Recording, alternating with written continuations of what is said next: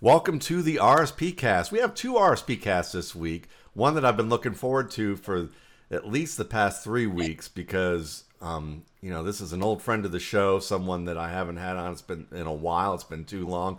And that's Brandon Thorn with Trench Warfare. Brandon, welcome back to the show, man. Thank you for having me, man. It's always fun to talk football with you, and just honored that you wanted to have me on again. It's always good. So a lot to talk about. Well, listen. Before we even get to that, let me just say that Brandon has a newsletter. It's called Trench Warfare. You can find it at trenchwarfare.substack.com. I believe that's correct. Right. Okay, and the newsletter's terrific. I've been actually planning to subscribe to it for the past couple of weeks, but I wanted to wait for the discount period to be over. But it's a great source of information for just everything you want to know about offensive line, defensive line play. And it's so important, especially for, if you're a fantasy player, learning more about that does give you an edge. And Brandon does write for Establish the Run. Those fellas over there. I know a lot of you guys subscribe to that site who are listeners to the RSP. But Brandon, can you tell us a little bit more about your newsletter and what you feature in there and the details about how they can get it? Yeah, absolutely. So, I wanted to focus exclusively on line play since that's what I've been doing for several years now. And I just didn't really have an outlet to get all the information out to people through. So I looked into this and decided, I like their setup and everything. So I, went ahead and went through Substack and started this. I guess it's been like a month or two now. But it's been great. I mean, I designed it originally with the idea that this would appeal to, players at all levels, coaches and scouts, and then also hardcore fans of the game that just wanted some more insight into the trenches, and then also casual fans and like fantasy players and stuff like that as well to kind of get a better idea of, maybe why their favorite quarterback, running back, or receiver was succeeding or struggling. So that's kind of my audience, and then have a bunch of different content ideas and content pieces that people can read. Focusing, pretty much all my analysis is from the film. I don't really use a lot of stats because I don't think there are really great ones for offensive and defensive line play.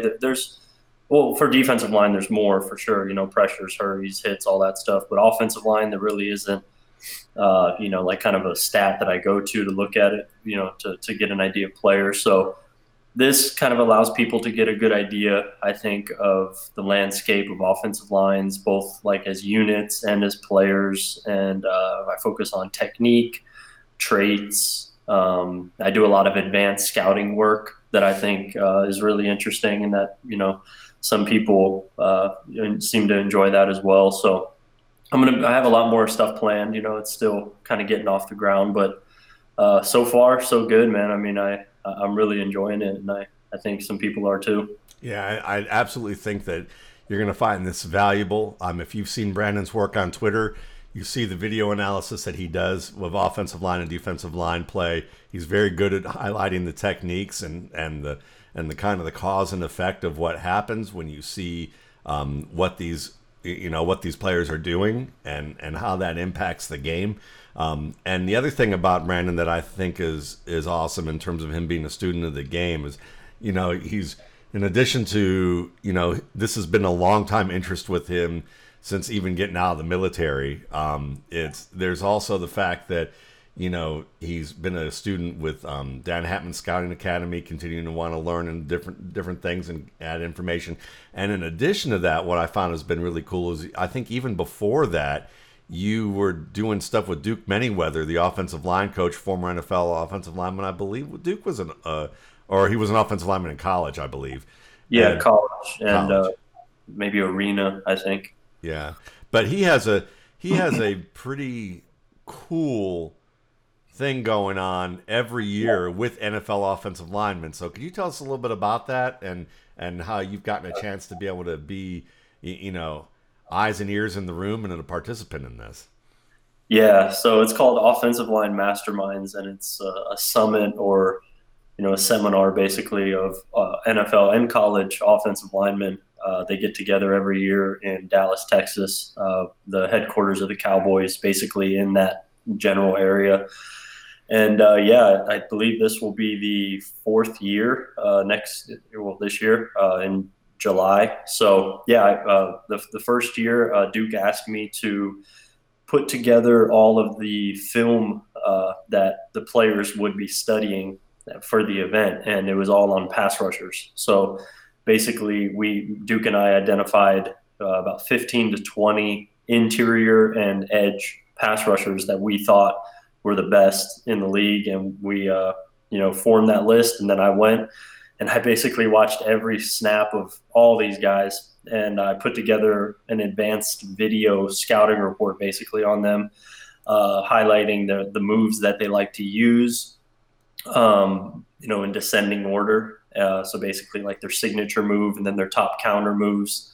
And that served as kind of a jumping off point for the linemen in the room to have a discussion about, how they win and, how they approach each player. And, obviously a lot of the guys in the room were on the video as well. So they were able to say, hey, this is what I was thinking here. This is how I approach this. And it was an incredible opportunity to be in there and to hear these guys, just break down their process and just kind of, get a peek behind the curtain like that. It was just really cool. And every year since, we've grown it. And, now I actually provide written scouting reports as well that players, can use if they want. That, I kind of give like best practices, like suggestions on how to stop some of these guys. And that's, I think, been pretty valuable. So it's really cool, man. It's really cool, like niche kind of thing that I think people have a lot of interest in. And,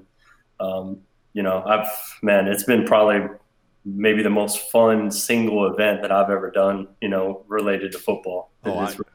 I can totally imagine that. And didn't NFL Films come and cover this like recently? They did last year, last year they did. I actually didn't make it. That was the only year of the three so far that have happened that I didn't go, but I did all the film work for that one as well. So that was cool. But yeah, NFL Films was there. Brian Baldinger was there, and they did the whole thing. They kind of profiled it. So I think you could find that on their, like Twitter account or something. See, look at that. So think about it that way, from the standpoint that, who we have on today, obviously they write for a fantasy site.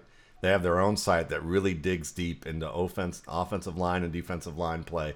And he's providing scouting reports to NFL players who meet annually to try and figure out how they can get better against pass rushers. And it's an event that's, obviously has a lot of, top-notch players who are going to see this and participate in this. And the NFL's even covering it and putting it on in their record, for kids to watch, when they're watching NFL films, just like how we grew up watching that, that's pretty amazing. So how much is this newsletter that you've got? Cause what I remember, I don't want to misquote it, but I thought, I'm buying this. So I'm going to wait I'm waiting to pay full price, but for a year, what do they get? Well, or how much is it again? For a year, it's $85, and for a month, it's $9. I also have an option for $250 called a founding member, and that gives people an automatic entry into an opportunity to get into the Offensive Line Masterminds event in July. So I'm picking two people for that. So that's an additional option there as well. But so the three different options there, and I have some sales occasionally. I just had two, so probably hold off for a little while. But yeah, that's the standard. That's cool. Well, good. So we're gonna get into the meat of this, and one of the first things I do want to talk about with you, because this is kind of a theme that I've had going on for the past month with Russ Landy when he and I do the Scout Talk episodes here, is the whole idea of evaluation mistakes, what we've learned, and how we've learned some of those things. So I'm just curious, what were some mistakes you've made that are common to those scouting offensive line? And it can be. I know that when I say offensive line, obviously we're talking about three different positions and how those can either interchange or be very different. But anything that comes to mind to you about mistakes made that you've learned lessons from that you think are common, especially for, even if you're talking about just casual fans who are really into offensive line play or want to get into it, but there are pitfalls that you might be able to help them either avoid or be wary of.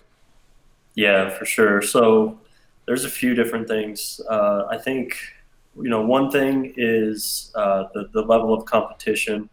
I think when you're watching a pass protector or, if he's run blocking, whatever, offensive lineman or defensive lineman, it kind of equally applies here, is, scouting the opponent, I think is very important. And it just provides valuable context to, the performance of the guy that you're looking at.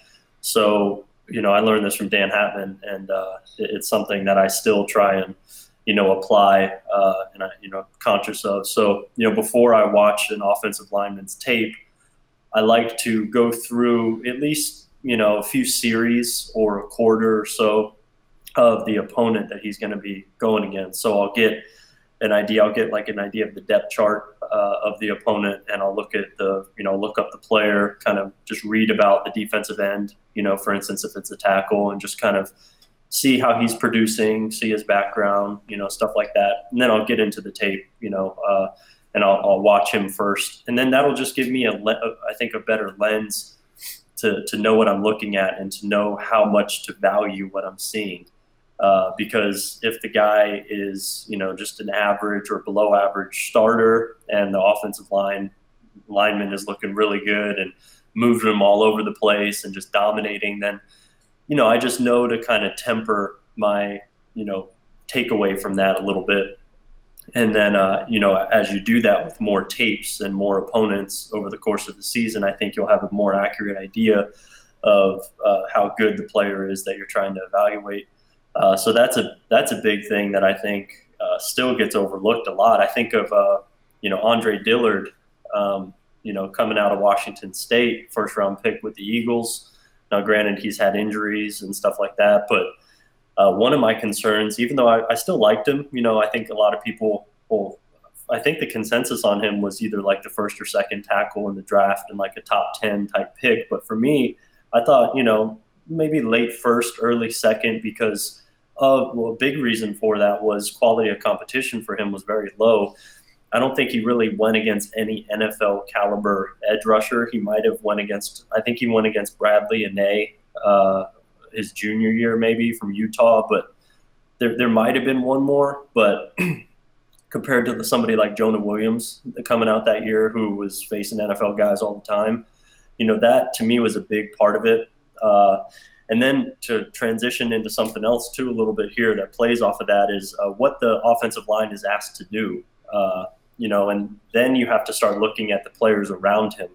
Does he have to, compensate for maybe a left guard? If you're looking at a left tackle, is the left guard a good player? Is he holding up his end of the bargain here, in pass protection and run blocking? Is he, is he getting good fits on double teams? Is he allowing penetration on those? Does the left tackle have to, hold off getting to the linebacker because he has to, account for the left guard's, bad footwork or whatever? And it just, the thing about offensive line, all those guys are playing off of each other to a certain extent. So just keeping that in mind, I think, is important. And then also factoring in quarterback play is really important for offensive line, for pass protection, especially because, if a quarterback holds on to the ball too long, obviously, the sack, or if he gets sacked, it's going to be on him most likely. If he drops too far back and gets too deep, that's on him, and so I think looking at quarterback play as well is important. And then another thing with Dillard there, as far as what he's been asked to do, in the scheme that they ran at Washington State, the splits were wider, so with the offensive line, and it allowed, it really kind of shortened the alignment of the defensive ends that he faced. So he didn't face a lot of like wide 9 pass rushers, which put more stress on pass blockers because the angle is so difficult to get out there to your set point to make sure that you can kind of center this guy up. So most of the time when he was playing a defensive end in pass protection, he was right there on his shoulder, like a 5 technique. And that makes it much easier, obviously, because you can get your hands on him quicker and you don't have to play in as much space. And, space isn't really a friend of offensive linemen, especially in pass protection most of the time. So, that with the competition, I think kind of knocked him down for me a little bit. And I think so far, at least when he played in the NFL, he had some struggles, especially against wide 9 techniques, who were able to really build up a lot of speed and then convert that to power. And it really kind of tested his anchor. And I think that's his biggest struggle right now as a pro, and will be his biggest struggle for the foreseeable future. So that one, I think those are some things, for offensive line. I don't know if you want to, go into any of those. But yeah, I would love to, actually, because I love what you mentioned. I mean, obviously, how the quarterback affects the pocket. That makes sense. How your other teammates are working, because it is a team. It is a team effort in terms of what you're doing as a unit. You're trying to function as a unit, and I think people forget that. And then, obviously the quality of the opponent. So I want to start with the quality of opponent and talk about maybe also like what the defense may be doing. Like, for instance, when I'm scouting a running game, should I be looking at, say what they pride themselves on doing is they run a lot of counter and power and toss, and they do it from pistol and shotgun with this running back. And say he's a bigger back, kind of like a 230-pound dude who's got enough burst to get the corner for the college game, but I just don't know whether this guy is going to be fast enough for the NFL to be able to do that kind of work. And then on top of it, you also wonder, I'm thinking, would this guy be back 10, 15 years ago really be an I formation back anyhow? But with that in mind, with them running a lot of gap type of plays, what kind of defenses naturally match up well to that and which ones don't, so that when you're looking and when you're scouting that type of a situation, what are defenses you say, okay, well, if the defense is playing this type of style of defense, plus they have players who have these types of skills, this may overload the offensive line to a point that it's going to be a difficult one to watch. And if the player plays well and creates a lot on his own, or with lesser help than what he would normally get, because offensive line's breaking down, that's a notable positive, or things that might be notable negatives. Does that make sense, what I'm asking? Yeah, I think so.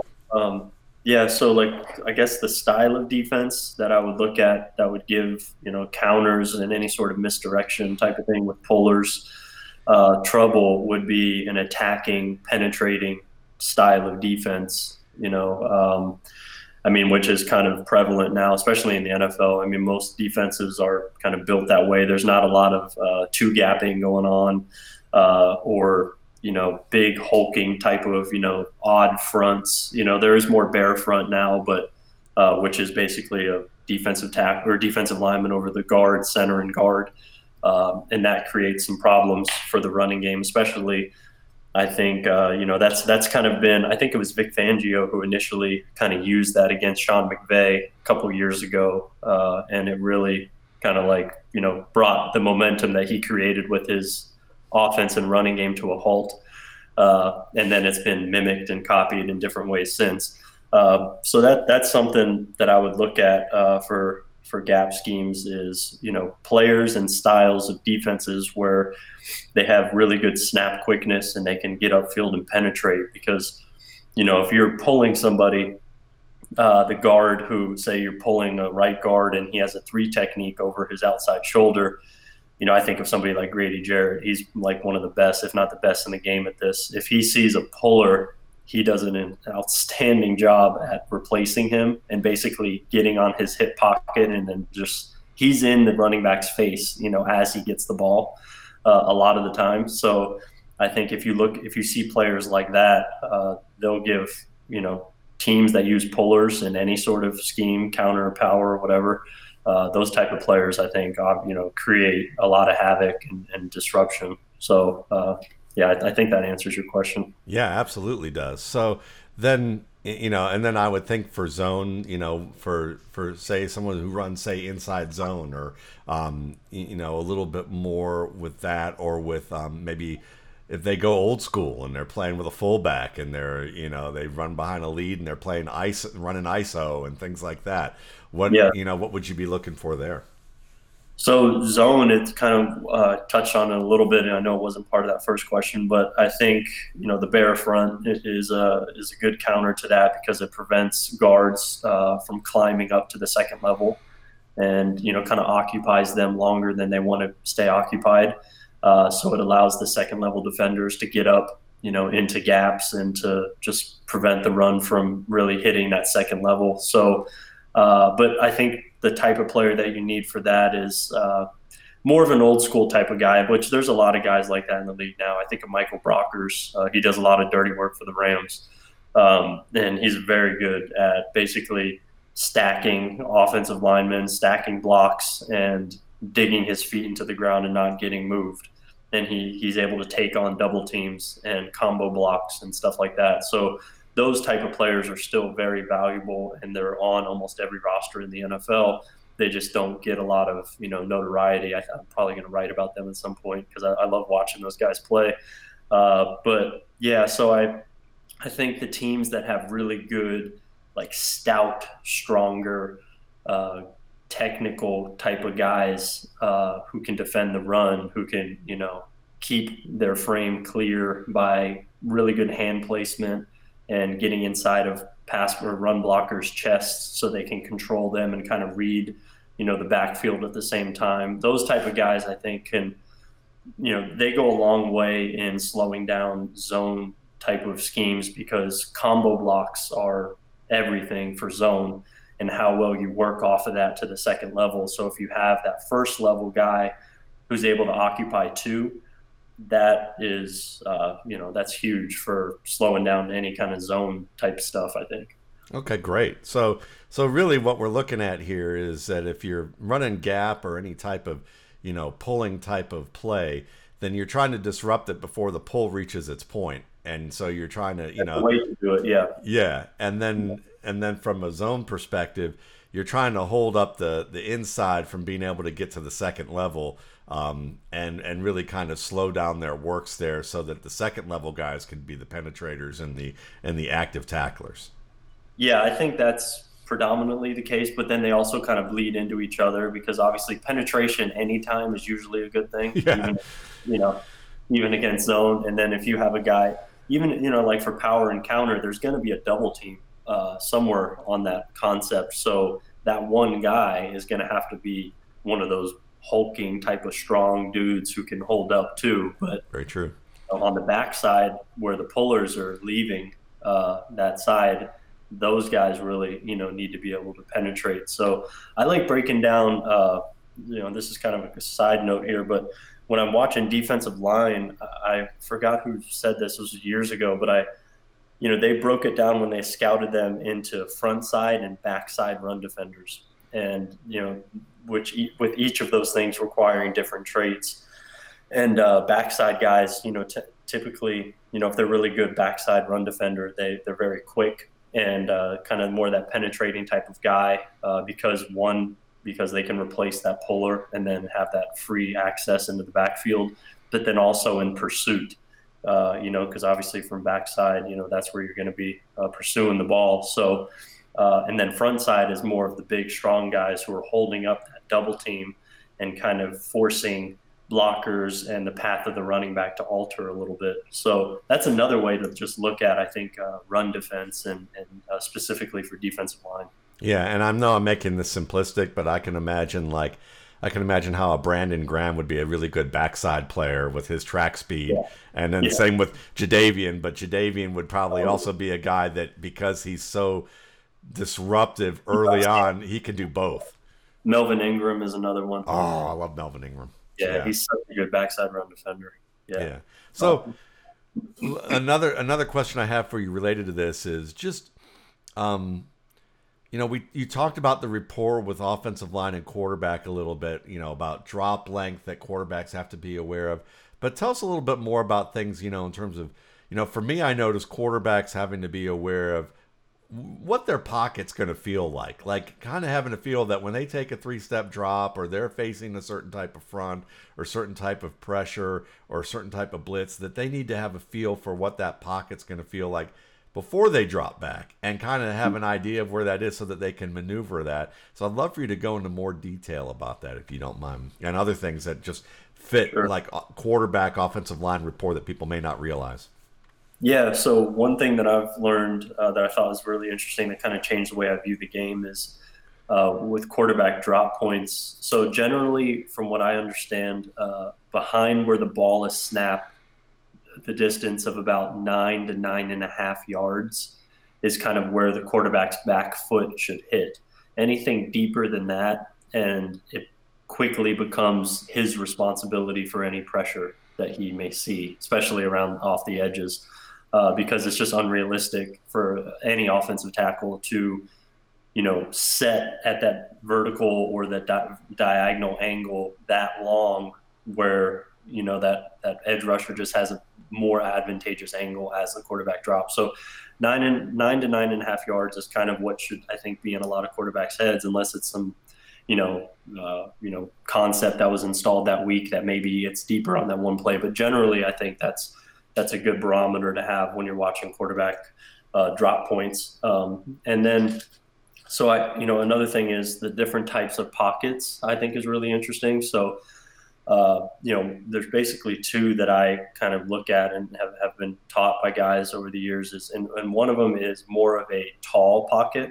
So this is what Tom Brady loves. So he likes a really firm interior 3.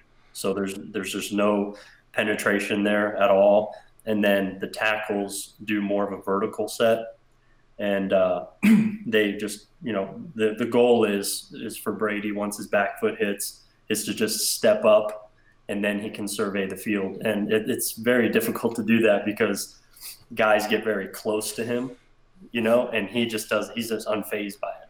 Yeah, he has some of the best pocket movement that you will see. Yeah, it's incredible, but he likes that tall kind of pocket where the tackles are doing that vertical set type thing. And then another way to do it is kind of form more of like a bowl look where everybody is setting kind of at a 45-degree type of angle, and it's providing the quarterback with more lanes to kind of move around in. And I think, typically more mobile guys like that. But those are just two kind of ways that I think teams generally form their pocket, and then the quarterback, based on that, is going to have to, obviously, plan his movements around that. Drew Brees to me looks like a guy who probably likes a bowl pocket, even though he's not a big time runner. When you watch him, he finds lanes pretty well, and it allows him to slide one way or the other. Yeah, that's exactly right. Yeah, Drew Brees is a guy who is always like that. He does like a very strong, firm interior pocket as well. And I don't know how much of that is because of his height or whatever, but, I think over the years he's been known for that. New Orleans always wants, a really stout interior offensive line. But you could still have a stout interior offense. Everybody wants a stout interior offensive line.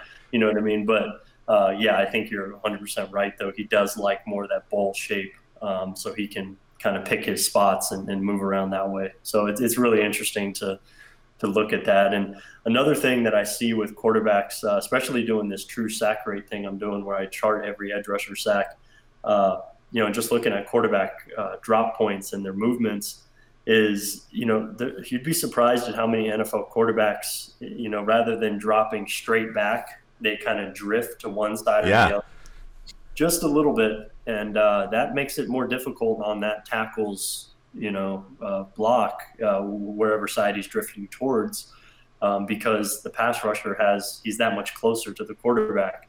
So that's something that I consider when I'm looking at these sacks and judging if they're high quality or low quality, because if a quarterback, drops and he drifts into the, closer and closer into that tackle, and it gives that edge rusher an opportunity to reach around and touch him, or, just kind of disrupt him for a second, and then somebody else gets a sack. it's like, that's on the quarterback. So, it's really interesting to look at quarterback play, because I think it really is not, some people want to say sacks are a quarterback stat, but, I don't necessarily believe that. I think it's not 50-50, but it's more of a quarterback stat, but you do have to look at it case by case, I think. Yeah, it's definitely a variable that's hard to be able to quantify Yeah. on a like from team to team, from game to game, even because Right. yeah, I mean you may have what if your guard gets hurt or your left tackle gets hurt, but you trust your right tackle more than now your replacement left tackle. Well, you might be finding yourself as a quarterback feeling like I need to drift over to this right side a little bit, see if I can get this ball off quickly. Oh, wait, they're covering that guy a little tighter here on this play, anticipating the fact that this is happening. And Right. now I'm on the ground. It's like it was a good idea. You can see what they're thinking, but it, you know that those are the types of details that sometimes get lost if you just go simplistic and say, well, the quarterback's at fault because he's doing this, and you're like, well, why is the quarterback doing that? Right. And then you might go, well, there's a good reason for that, because if he dropped back and stayed true, maybe he's not getting the ball off at all because of the pressure coming from the left side. So, Yeah. Yeah. yeah, There's a lot of variables. for sure. So let's talk a little bit about running back play then. Like, what are some things for like, because one of the things that was discussed, say with Jonathan Taylor this year, Tyler Dunn did an excellent article on Jonathan Taylor, and I thought he did a very entertaining thing for his newsletter, talking about how offensive line play, understanding like how long it takes for guys to set things up, how long they're going to stay on a combo block, where they're going to be, what the timing is, and getting a feel for that helps you understand how confidently you need to hit certain creases, because and there's a lot that goes into, like, if you understand who those players are, how long you can press a crease or set it up or do different things on that level, which is why a guy like, to the casual user, fan, or fantasy player, they're like, Frank Gore, I don't want to hear any more about Frank Gore. I don't want to see any more of Frank Gore. He ruins my fantasy seasons with guys that I think what might be pretty good, and he ends up taking over.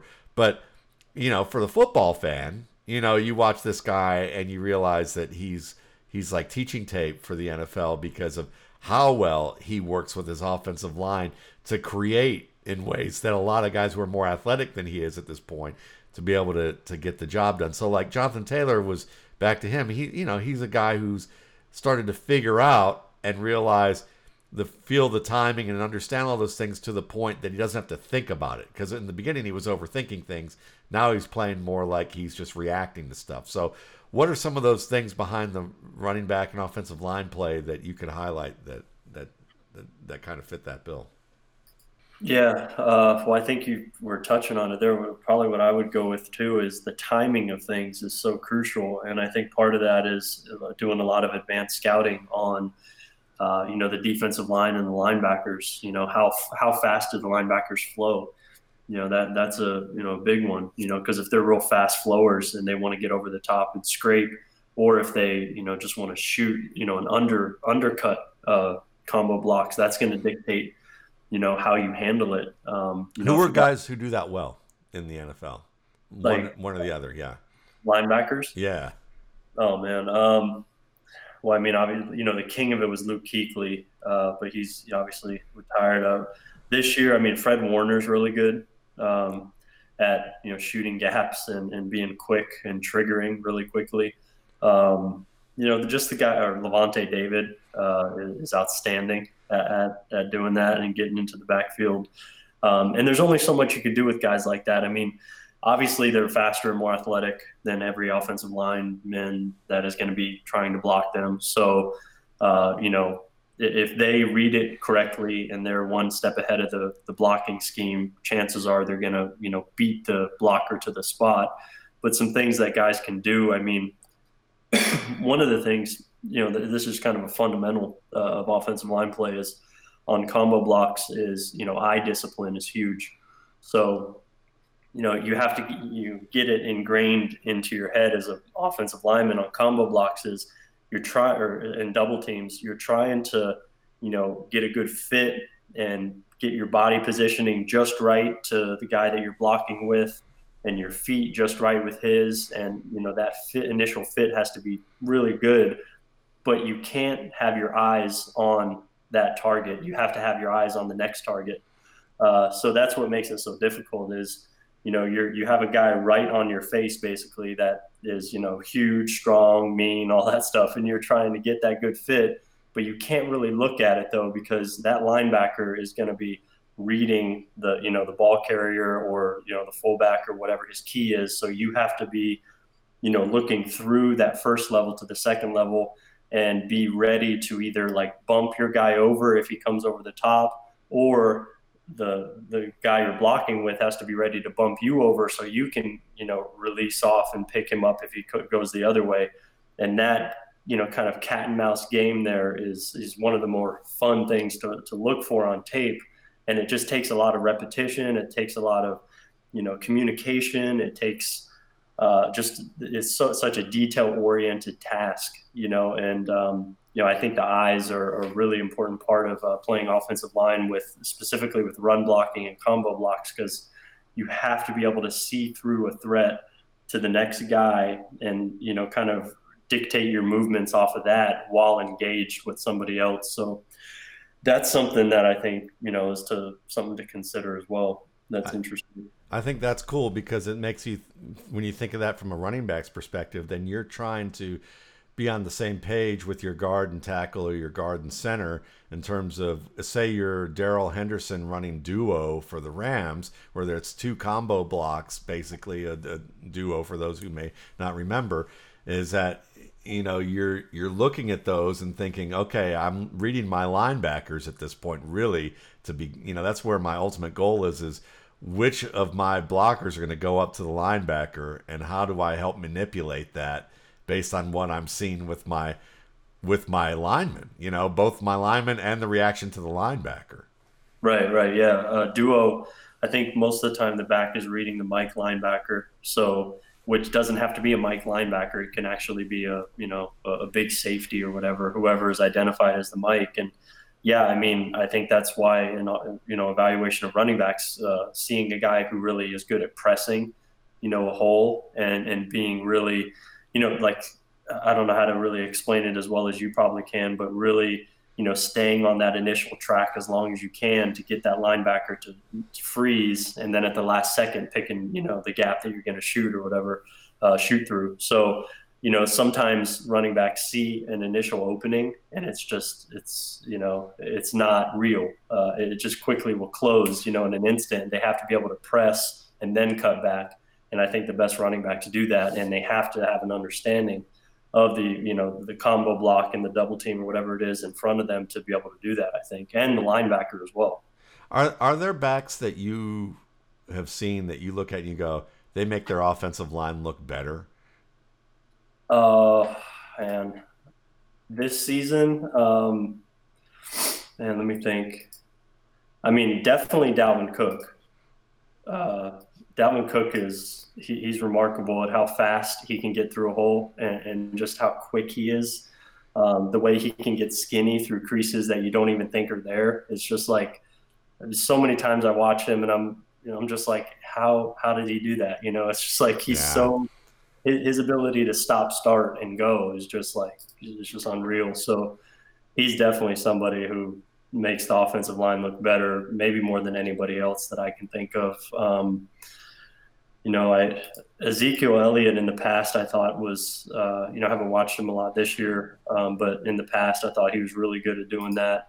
I think another guy who can create on his own really well is Aaron Jones. He does a really nice job of when things are all blocked up. He just all of a sudden squirts out the backside, and that's just him making a play. And just being, he's elusive, but I don't know how he does it. He just has that escapability factor to him that the play's never dead, and I feel like I see him a handful of times a year just have these huge runs where it looks like he's down and then he's all of a sudden gone. So I think those guys jump out to me, Cook and Jones this year. would probably be the two that I would name. That's a great trio of names for sure. I mean, I'll add Nick Chubb. I think he's a great guy who adds. Though he has a great offensive line, he does a lot in terms of pressing and being able to set up defenders, even when they miss, even when his offensive lineman may miss somebody. He can do some things to help that guy get back on track, and actually set up the block. And I've highlighted that with Dan this past summer. Some of his tape, and obviously he got a lot more help this year. But Jones is a great choice, and he's a guy that he's one of those guys that I've been talking about for the past month because it would be fun to see him. Like, I think about teams that could use him where they have a young offensive line that's like a budding good, could be a good unit, but may just need a little bit more work, maybe an extra man, maybe two extra players, but have some good components. And I think Atlanta. I think if Aaron Jones went to Atlanta, he's the type of guy that maybe from a production standpoint, people who want to use him for fantasy football may not love that as much as they would, somewhere else. But like if they were to say, you know what, the Todd Gurley thing was fun, but let's go with Aaron Jones and put him in there, I think you get a guy who can help that offensive line as it's continuing to grow. Yeah, I agree. Carolina is another one that comes up, even though they have McCaffrey. I know he's been dinged up and stuff, but they're kind of like a middle of the pack line that, fits that Bill Jacksonville, but I think they had a lot of success with their guy this year. Sure. Those are kind of middle of the pack units I think of.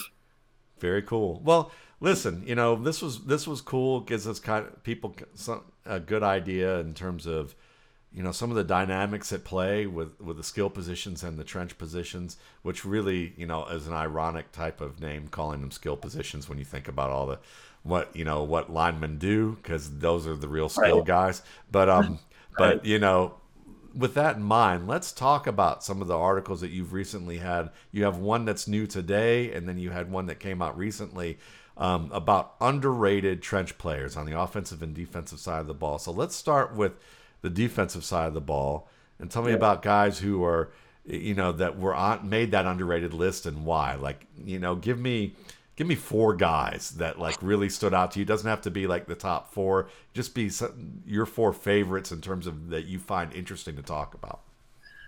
Okay, yeah. We'll go from the bottom to the top, and that way it could be a little more interesting. So I just did a top 10 basically, and I think the first guy that I just have loved watching this year, who I don't know if he can replicate this in the future, but it's sure been fun this year, is Dennis Gardeck with the Cardinals. Undrafted guy, special teams player, just an undersized, Energizer Bunny type of guy who was playing off-ball linebacker prior to this, but was primarily a special teams guy.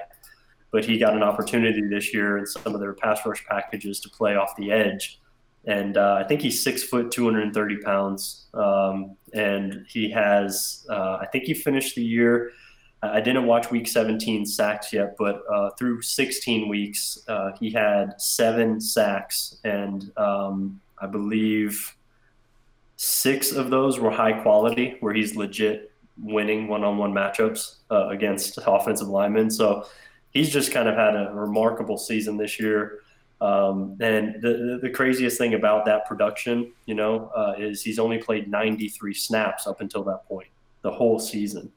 Wow. So just one of those guys who is just so fun to watch, because he's just, you can tell every rep, he thinks that it might be his last, and he just might go back on kickoff, and he plays that way.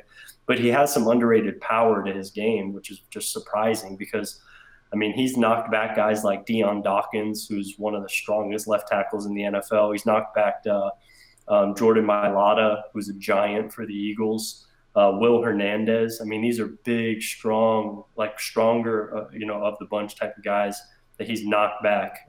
So he's one of my favorite guys. I had him at number 6.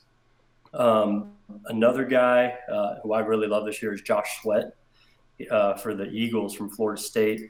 I think he's in his 2nd or 3rd year. He's only played about 45% of snaps this season, or 40% probably at this point, because I don't think he played much last week. So he hasn't played a lot, but he has 6 sacks, 3 forced fumbles, and he had one of the 2 or 3 most impressive sacks of the season, I think, a few weeks ago against Teron Armstead, where he beat him clean with a long arm into like a forklift, where he basically comes up under Armstead's wrist and just lifts him up and just bull rushed him. I mean, it was just I don't think I've ever seen Teron Armstead lose a sack like that. But he has a lot of different moves that he is working on, and he has an elite athletic profile, like really special.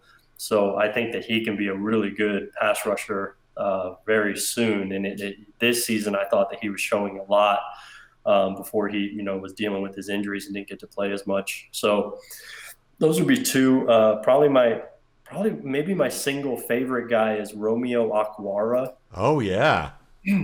For the Lions. Yeah. He's just been so much fun to watch. He kind of reminds me of Chandler Jones. And it's funny, I've got an opportunity to talk to Aquara, Romeo, a little bit, just because he followed me on Twitter. I reached out to him like, hey, just reached out to him and, shared a video with him that I made and stuff. And I was like, man, you kind of remind me of Chandler Jones. And he's like, oh, yeah, I studied him all off season, and I tried to pick up moves from him. And he does do stuff that Chandler Jones has done as far as it's hard to explain because Chandler Jones is so unorthodox and there's not really anybody like him, but he has such long arms and he does such a nice job at using his length to his advantage and keeping guys off of his frame. And then around the corner, he has this kind of like this catapult type move where he gets underneath a guy's like armpit area and he'll kind of jump around the corner and then pull the offensive lineman through. And it's just a unique thing that Chandler Jones does. It's just there's not even really like a name for that move. But I saw Aquara winning with that kind of same thing this year. So I thought that was really interesting. And he's the guy I had never watched prior to this season before. I always just kind of viewed him as just like another guy. I just never really got a chance to really hone in on him. But, man, had a great year. I think he has really good power. I mentioned he has really good length, and he has some really good moves. He's a skilled rusher, and he's entering free agency this year as well. And this is the best year of his career. I think he had a good year in 2018 as well. But, his brother got added to the team this past year. I think that, may have helped him a little bit in some ways. And then there's also an interesting piece about his training regimen this offseason was very unique because of everything that was going on, and it actually kind of simplified the game for him, I think. And he exploded this year, I thought. I think he had a great year. So he was my number 3 guy. And then to give you one more, just a personal favorite, he was my most underrated guy, who I think he's been underrated for a few years now, and that's Carl Lawson. I love Carl Lawson. Me and John Onen are like, John Onen's introduced me to Carl Lawson years ago, but oh God, I love Carl Lawson. Oh yeah, he's been doing this for years. The same move for years since he first came into the league. It's this inside stab move that he has, where he just lifts guys off their feet, and he's just one of these guys. He's really compact, and he's very twitched up and explosive. And man, I mean, he gives guys some trouble. I talked to a starting left tackle in the AFC about him, and he just was raving about Lawson. Just talking about, he looks really strong and he is really strong, but he's also way quicker than you would think with how he looks. He's just that long arm bull rush type thing that he has. It is his go-to signature move. But as I was watching him, for all these guys, I studied every rep that they had that was a meaningful pass rush rep. So I was able to filter their reps and look at all non-RPO play action, like boot rollout reps, pass plays. So when I looked at Lawson closer, I discovered that he has this outside chop move that he uses where, if that long arm bull initially doesn't work, and he tries to work around the edge, and he has this chop that he uses his fist with, and he hits the forearm of pass blockers. And I've seen, like, you could watch Villanueva for the Steelers, their left tackle this year. He's got hit in the top of his forearm with that chop from Lawson. That's vicious. And then you see later in the game, he doesn't want to use that arm to try to prevent from getting the edge. And it's just incredible to see it like that, to see the sequence of that happening. And he does that to a few guys this year, where he just has that really nice counter move to kind of soften that corner. So I think he's like, one of the best pass rushers in the NFL, and somehow still underrated, but maybe, probably because the team he plays for or whatever, but he's one of the best. So those are probably my 4 favorite guys. I love it. And he's so creative too. Like he's one of those guys that when you think of, having a vocabulary of moves, I talk about that a lot with wide receivers, because wide receivers and edge rushers have a lot in common in terms of the type of movements that they use. It starts with their feet, ends with their hands, a lot of times in terms of earning position. And there's a little bit of a game that they have against press coverage the same way that there's a game, when you're pass rushing. But he's the type of guy that, like, if you were to transform that into a conversationalist type of person, like say pass rushers as conversationalists, you would say he'd be the guy who just like, you describe him as witty and clever. Yeah.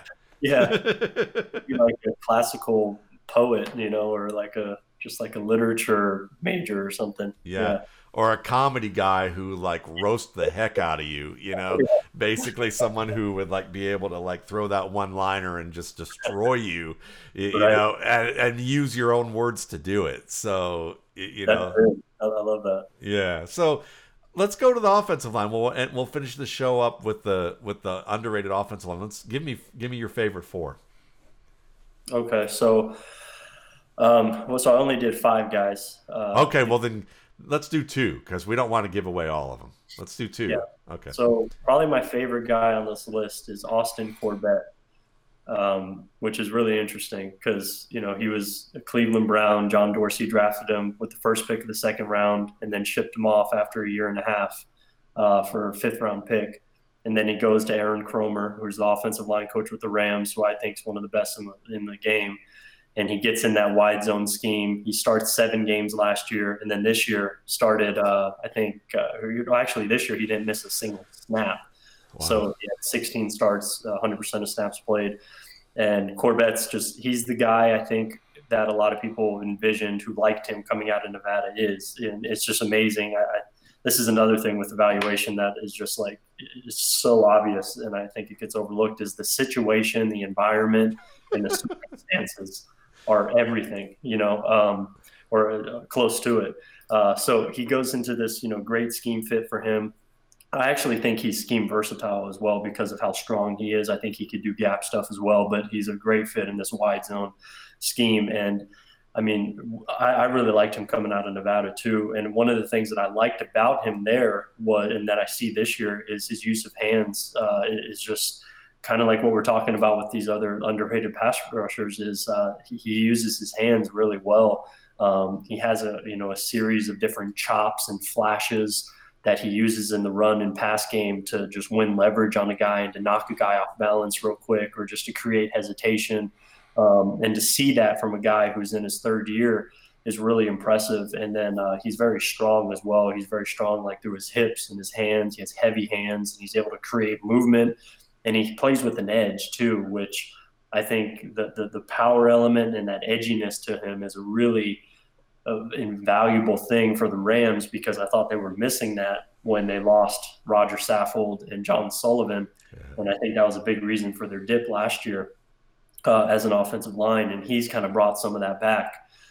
So Corbett, to me, I thought was the most underrated right guard in the NFL this year. And I put together a very extensive highlight tape of him in the article that people can go check out that shows all the ways that he wins at a high level. So that guy's probably my favorite. And the next, it's kind of tough to pick between 2 guys, but I'll just go with one guy because I think he's really interesting, and that's Denzelle Good.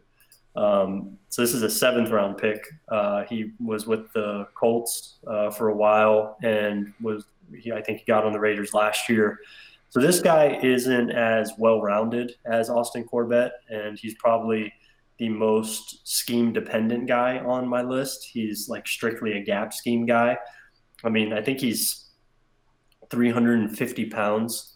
I think he's 6'4", 6'5", maybe. He's a huge human. He's just a big dude.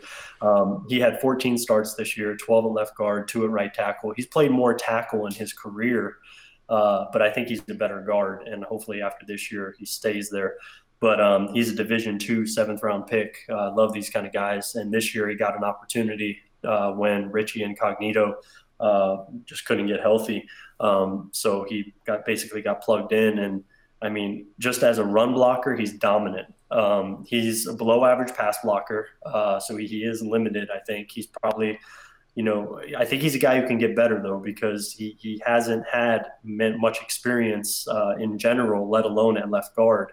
So I think if he's able to actually play another season, I think he could probably develop, into a functional type of guy. But right now, as a run blocker, I mean, his tape this season was just incredible. The way that he was able to create movement on guys and just push guys around was just, you just don't see that in the NFL very often. So I thought he deserved a mention on this list, and I wrote him up and wrote a little snapshot on how he wins, and I put together a really good, I think, highlight tape showing all his top blocks of the whole season, basically. So those are two guys that I think a lot of people aren't talking about at guard that, I think deserve some love. Beautiful. Well, this was a great snapshot for an hour to talk about offensive line and defensive line play. Obviously, there's a lot more that goes into it, but it kind of gives us an idea of where it kind of bleeds into quarterback play, running back play, helping us understand a little bit more about that. Brandon did a great job. Obviously, you did a great job of being able to give us a lot of that info, and you can find a lot more valuable info, both with video instruction and great write-ups from Brandon at Trench Warfare, trenchwarfare.substack.com. Get his newsletter. You will definitely benefit from that. I'd highly recommend it. And then, of course, if you're a fantasy guy and you want to learn a little bit more about offensive line play, he's an analyst that established the run. You can also get see his regular work there. And you can find Brandon on Twitter at Brandon Thorn NFL. He's a great follow. You're going to find a lot of great work on Sunday. I have fun. Honestly, between probably he and I, you can get your trench work and your skill player videos on Sundays or during the week, and kind of be covered in terms of getting to see what's going on each week, because Brandon covers the waterfront when it comes to doing video highlights. It's fun to I always keep him on my main feed on Twitter, because I like seeing what he's up to and learning more about who's playing well and what they're doing.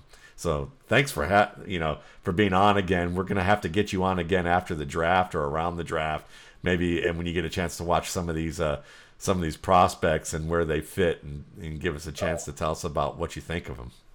Absolutely, yeah. I'm gonna be doing a lot of draft work this year, so the most I've ever done.